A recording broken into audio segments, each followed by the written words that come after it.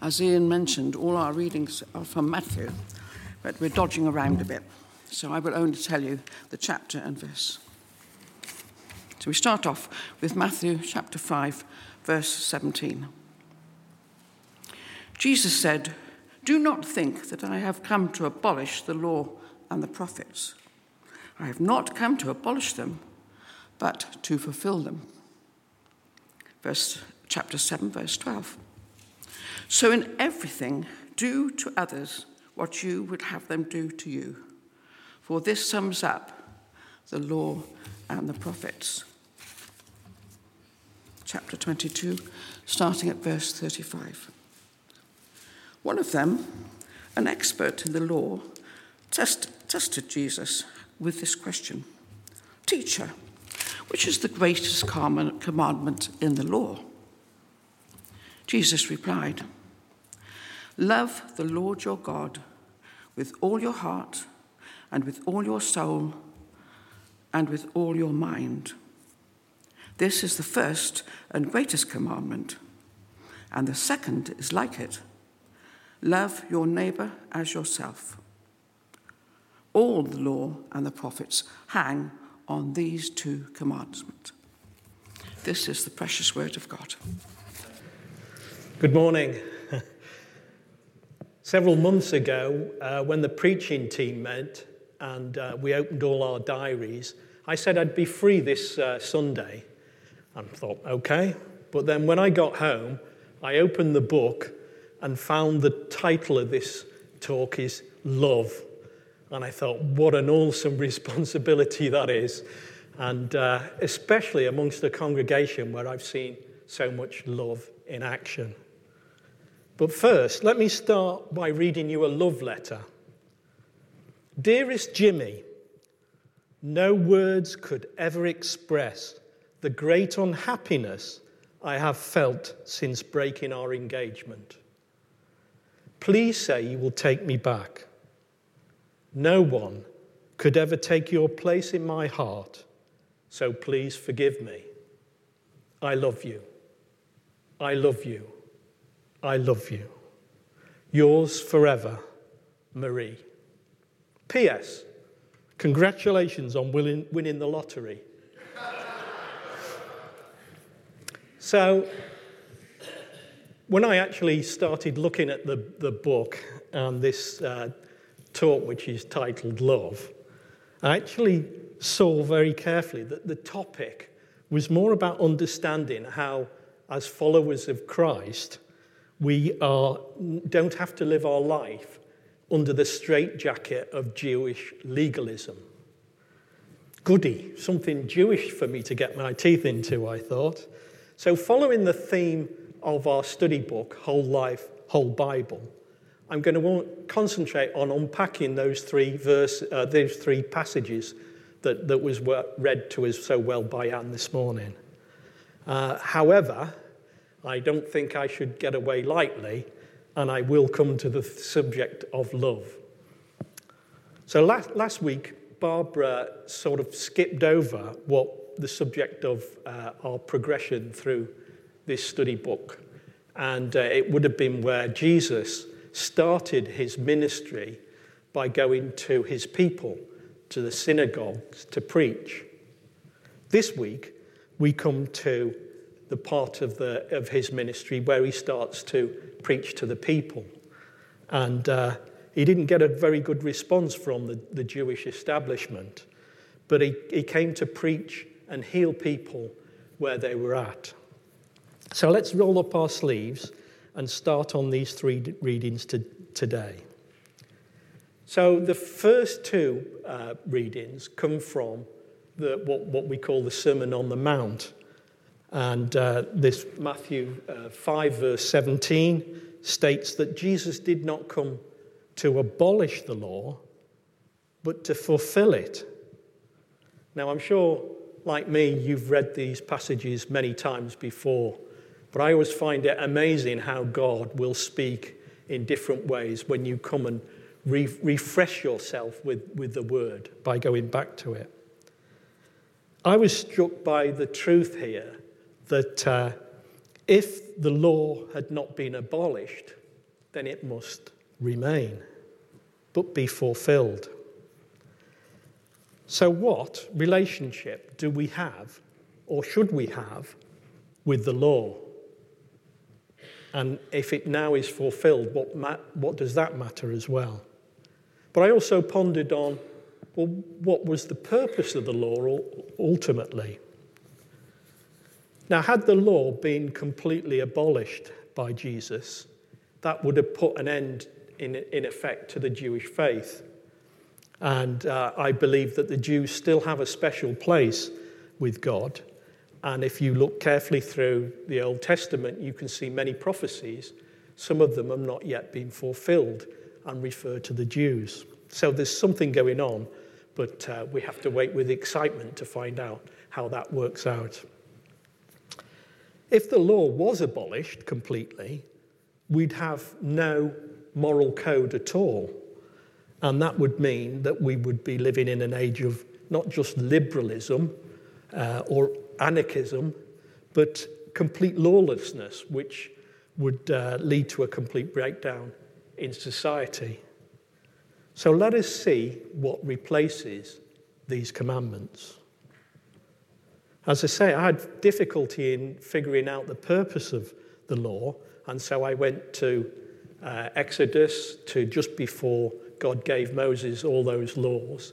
And in chapter 19, we see that he gives this as for a treasured people who would be priestly kings in exchange for obedience.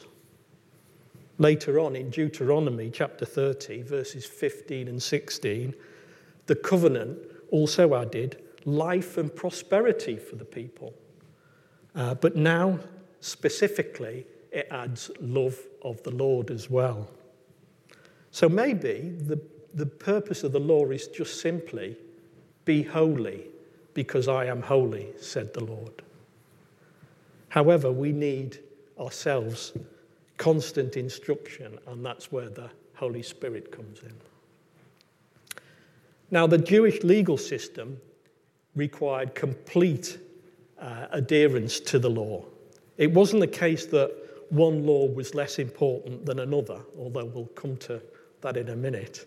God requires complete holiness. And recognizing man's sinful nature set up an elaborate system of sacrifice to deal with that sin and broken law. But Jesus still stresses the importance of not breaking the law. The Pharisees took this to a higher level. They put in an elaborate system to try and make sure that it would stop them from breaking the law, and by adding many rules.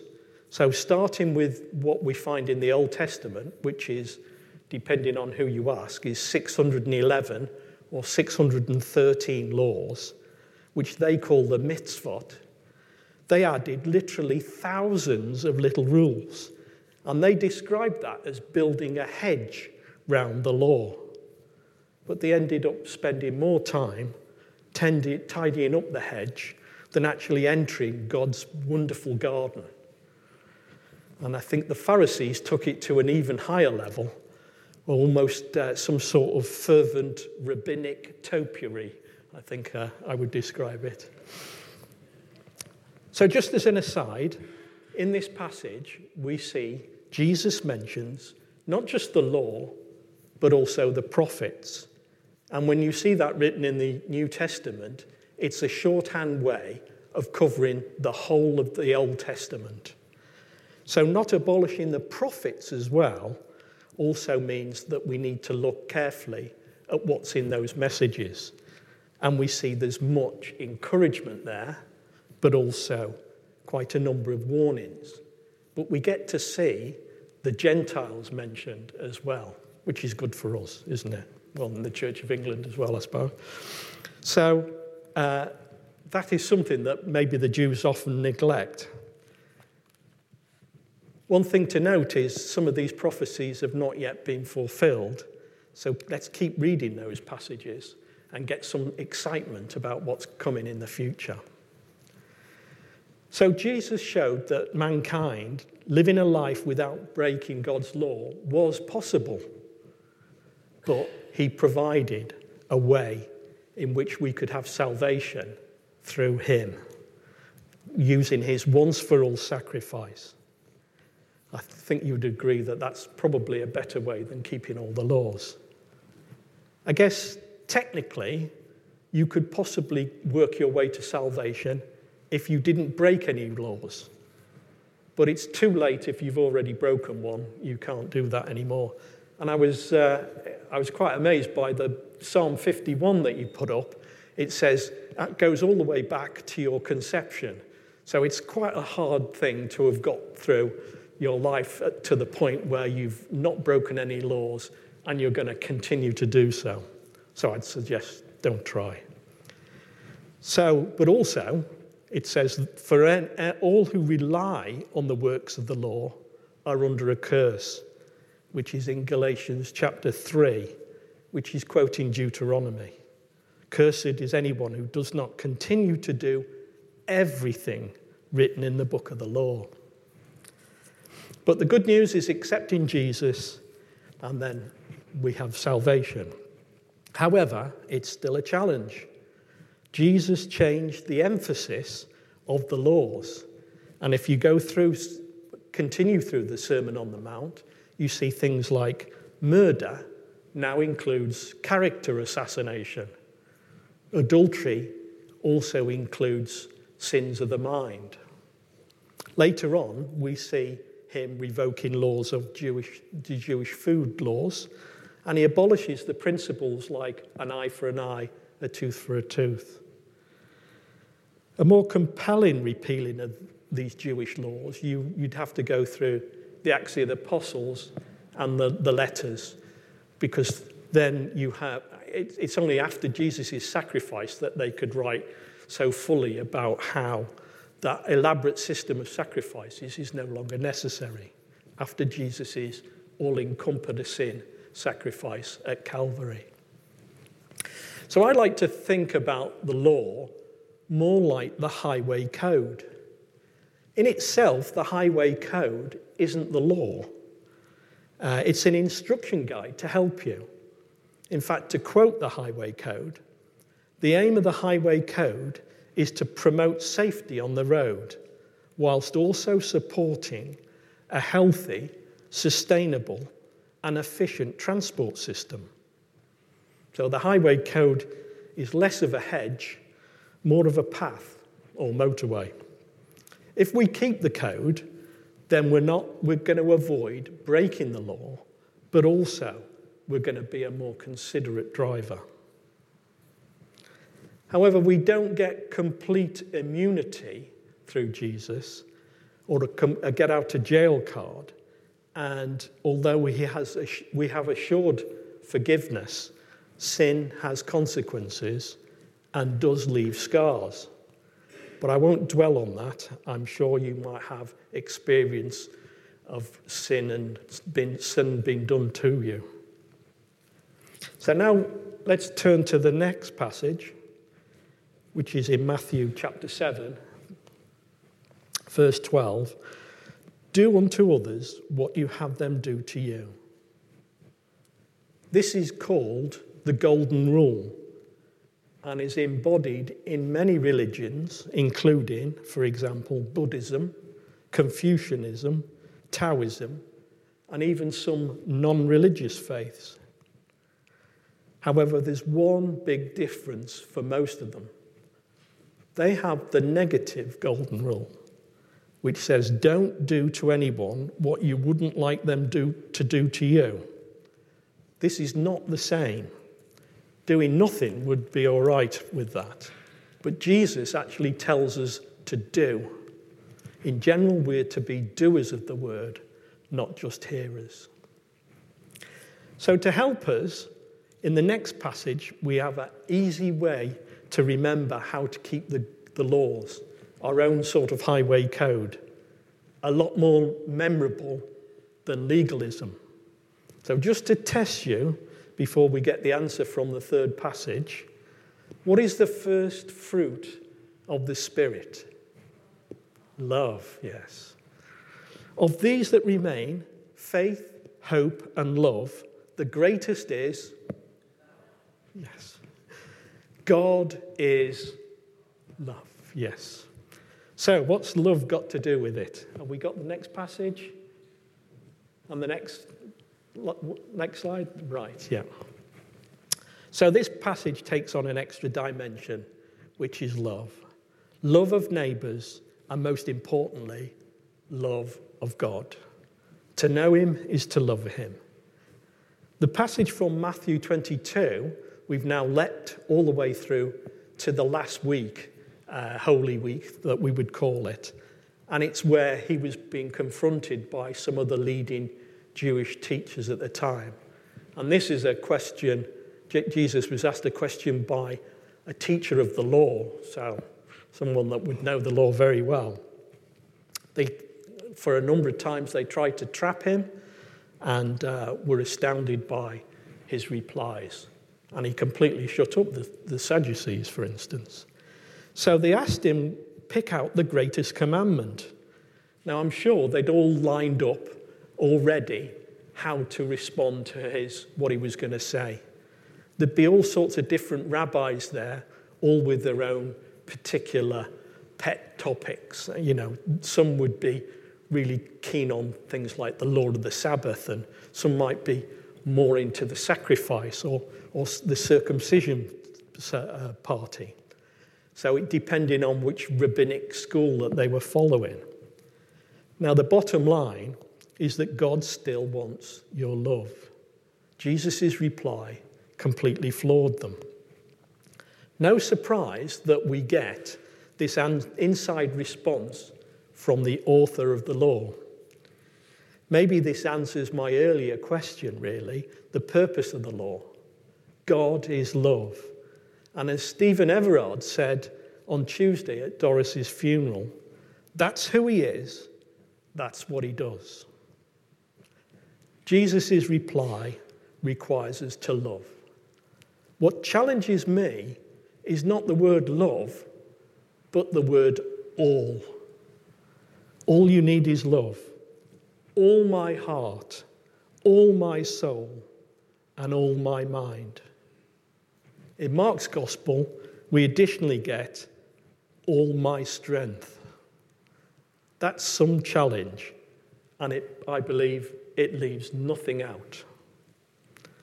So we are to love God and our neighbour. And if we want to know who our neighbour is, then maybe you would find one on the road between Jerusalem and Jericho.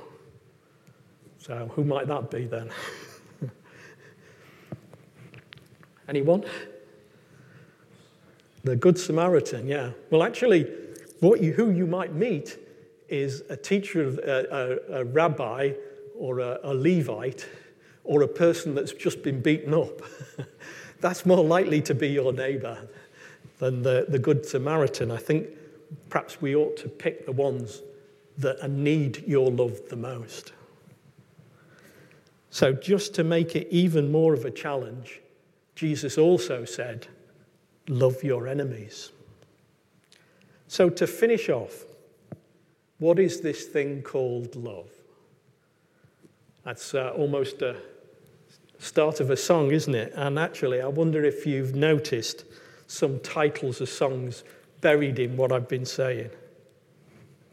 Interestingly, when I started off on this passage, I immediately thought love, and I tied myself completely in knots because there are 4 words for love in Greek, there are 3 words for love in Hebrew, and there are 2 words for love in Aramaic, but only 1 in English.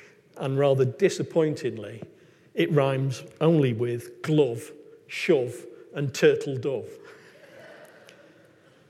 So what love should we have here?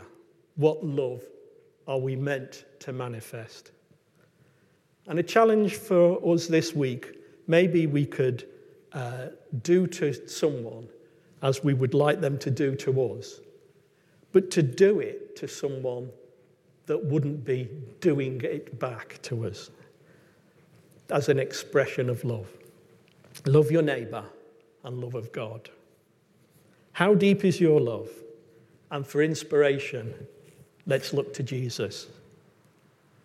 It's a love that gave up a heavenly dwelling to be among us.